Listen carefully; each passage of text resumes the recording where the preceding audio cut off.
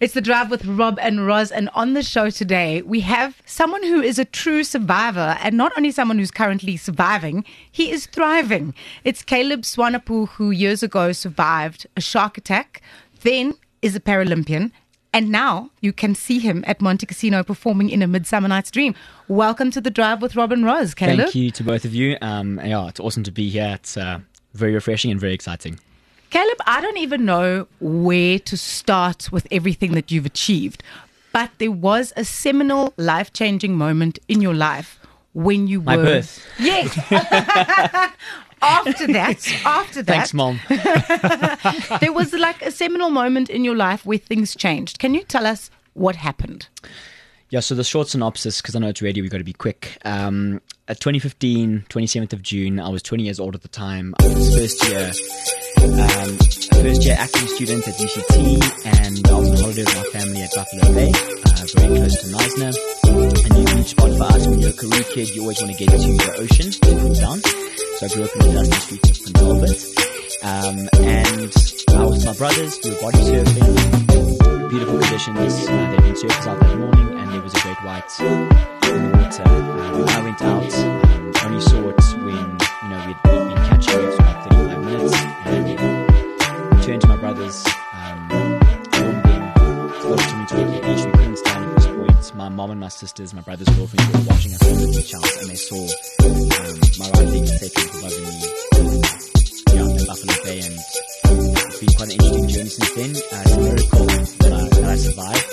With an above-knee shark attack, femoral artery severed. We've got 2 minutes to live, and I'm still breathing today. So I'm 8 years old, and I'm 28 years old. I don't know which one you want to focus on, but it's been quite an interesting journey, and trauma, healing, disability are things that really became pivotal in 2015 and became were put at the forefront of my mind and things I had to focus on. And it's not something you really want to think about when you're starting out as a young adult and you just want to study and get going and learn. But that's the journey that was I was put on. You got to deal with the cards you dealt, and I've got to make the most of it, I guess. It's one day at a time. I can't imagine as a young adult having, at that stage in your life, I remember being 20 and all the ideas you have and all the plans you have, and all of a sudden it must feel like the rug's been pulled out from underneath you, man. Yeah, not to use a amputee joke, but when you're standing on one leg, your balance is a bit challenged sometimes. And I remember lying in the hospital bed thinking, I'm going to have 6 months off. This happened in the middle of your varsity break, so you've just started. You're questioning pretty much everything you've just learnt, because I'm a Hugh Jackman Wolverine fan, and then Ryan Reynolds comes second. So when you start on stage, I was expecting to be like Hugh Jackman or like the Wolverine. I'm like, they start you really basic at varsity. You start with movement, you start with voice, so you're questioning that already. And then I end up in a hospital bed. I can still feel my right leg there and my 5 toes, which is phantom pain. It's a strange thing. And I thought, okay, I'm not going back to varsity. And the prosthetist, the person that designs your sockets and works with you when you lose your leg, they said, look, try go back to varsity. And UCT was unbelievable in accommodating me, but I did not think I was going back to drama school, and was probably the best thing for me. Probably about a month later, after losing my leg, I walked back into class on crutches, just rocked up and said, here I am.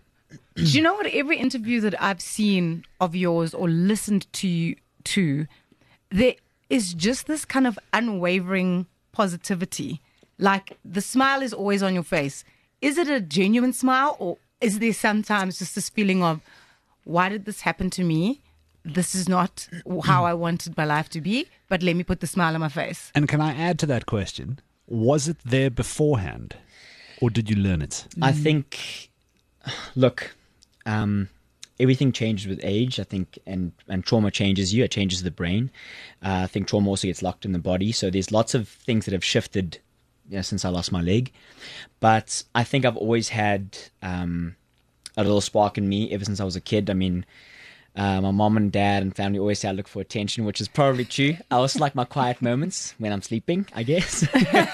But, I think it's something that I had before I lost my leg, and I think it maybe became my armor after I lost my leg, to you've got a choice to be a victim or survivor, and it's something I speak about when I do keynote talks. I was lying in the bed, and one of the news articles came out and said, shark attack victim loses his leg, and a couple of shark attack survivors reached out and said, you want to be a survivor, not a victim. And I think having a survivor mindset is something that keeps me in check, and then my family keep me in check big time. I'll be sitting on the couch with my leg off and like, I want a cup of tea, feeling sorry for myself. And I think my friends and family have not let me, be, lean into the disability and feel sorry for myself. Obviously, I have my days. So I think if you had a look at it, I'm definitely more positive than negative. I have more positive days, but I definitely have my moments where I'm like, wow, this is enough now. Like I was on crutches for about 10, 11 weeks recently because I had very bad bruising on my residual limb, stump, whatever you want to call it. And I didn't want to go to gym. I didn't want to go out for coffee because my armor was my prosthetic, and only now I'm being honest about these kinds of things because you only realize it when it's happening to you. That the last time I was on crutches for a long period of time was when I lost my leg, and I was distracted with healing, getting back to studies, with family, with fundraising. And all of a sudden when your world gets rocked after 8 years of being comfortable with something, it's dismantling. And it's about then being honest and going, am I enough without my prosthetic? And I think that's a journey. I definitely don't think I am sometimes. So yeah, to answer your question in a very long way, I also have my moments where I question everything. And I think that's also being part of being a human being. Absolutely. So you go back to varsity, you graduate from UCT drama department, and you're now an actor. We can see you treading the boards at Monte Cassino, the Peter Turine Theatre in A Midsummer Night's Dream. You're playing the role of Puck, and anyone who knows that play knows that it's an incredibly physical role. So how do you attack this in your actor brain to go, okay, cool, what am I going to do? Because it's mischief, and he's making everything happen on the stage. Yes. Yeah, so I think this is one of the few times I'm like, I'm so stoked I have one leg because I get to do some really cool things and find some awesome things that maybe I wouldn't have been able to with both my limbs. The first day in rehearsal with Jeff, our director, I didn't have my leg because I was recovering from bruising. I had my crutches and I put them down and I said, well, let's start the scene, without crutches. And as the rehearsal went on, Jeff said, let's try and go as far as we can without the crutches. So, after 2 hours of performance, I need a rub down with Voltaren and deep heat. I feel like a springbok after the Rugby World Cup final. But it's been awesome it's a very freeing experience because when I'm swimming in the ocean, I don't have my leg on and I'm being held by the water and there's nothing restricting me. Sometimes a prosthetic, a device, it restricts you. So in a sense, that nakedness of being just in my full form with one leg, pucking around on stage, it's been freeing, liberating, very challenging, but I'm able to every night find something quite incredible and also show audiences that no one has to feel sorry for me. We're busy having fun. Theatre's a team sport as well. So the cast, my fellow actors, it's been so awesome to be part of that group because, they just treat you like, they don't treat me any differently, which is awesome. Besides for, hey, do you need your crutches? Like, yes, I do. Good. Yeah. What drew you to the stage? Is this something you always wanted to? Because you said you went to, straight out of school into UCT, into the drama department. You sort of had that beeline in your head. What was the dream when you were little? So I think I have to give a shout out to my mom, Caleb Swanepoel, who educated me and my 4 siblings. She's one of my heroes. And she... it's very special thinking back to just days of being educated at the kitchen table and being homeschooled. And then my mom started teaching us drama. We went and, we grew up in a small town, so you sing at the old age home, you sing in the church hall, you put on productions. And I think that love for storytelling and connecting with people and seeing an audience react and fall in love with something was what gripped me. And then growing up with old movies, all the old musicals. One of the things I remember clearly, to bring it back to Hugh Jackman, is Oklahoma. I watched Oklahoma, the DVD version of that, and one of my dreams one day is definitely to connect with Hugh. To be on first name basis already. And I think I was going to do a BSc in geology or drama, and I knew that I needed to go with the drama choice first as a first choice because I probably wouldn't go back to it if I'd taken a BSc to kick things off. So whatever I layer onto a creative degree is just a bonus. And I think studying theatre is a gift. But anyone who's done anything in the creative work and in the creative space, it adds value in so many other areas, not just for the creative space. Obviously, it's wonderful to be a working actor, but that isn't always possible. And I think every thespian listening to this will relate and probably give a little gentle nod. I'm sure Roz does. She's also a theatre kid. Keep doing this to me. Yeah. Keep doing this to me, outing me on the radio. So listen, you, after your incident with the shark, which you survived, went back into the ocean to become a Paralympian surfing champion, and you've never kind of gone, listen, that is what happened to me, and I'm not going back there because I don't know what else is out there. Yeah. But you've actually gone back and gone, you know what, well. Yeah, I think the interesting thing there is everyone's journey is unique to that person. I can't tell someone who loses their leg in the ocean, go back to the sea. It might not work for them, but for me, it's been a very healing experience going back to the ocean. I think, people think shark attack, you must have been a surfer, and I was never a surfer before I lost my leg. I was body surfing, and surfing came as an invitation, as a challenge, and I said yes to it, and it brought incredible people and experiences into my life and exposed me to a version of parasport that I had never seen before, and people's stories. People are so inspiring. We've got our South African team right now in the States competing at world champs, and hopefully we'll come back with some goals. And regardless of the accolades and the titles and all those kinds of things, the ocean is almost a spiritual space. I say the ocean's taken a lot away from me, but it's also given a lot back. And saying yes to something sometimes that has a little bit of fear, that does scare you, and leaning into that, I think when you do, it's nerve-wracking at first. Even like saying yes to theatre again after 4 years of not doing it, you have that anxiety and you have that build-up and your heart races a bit faster. But once you're in that space, there's something that starts happening, and there's momentum that starts shifting. And I don't think I'd be the same person I am today if I hadn't gone back into the sea. I would have this wall in the back of my mind, and I'd have this very big fear and more of a shadow than anything else, right?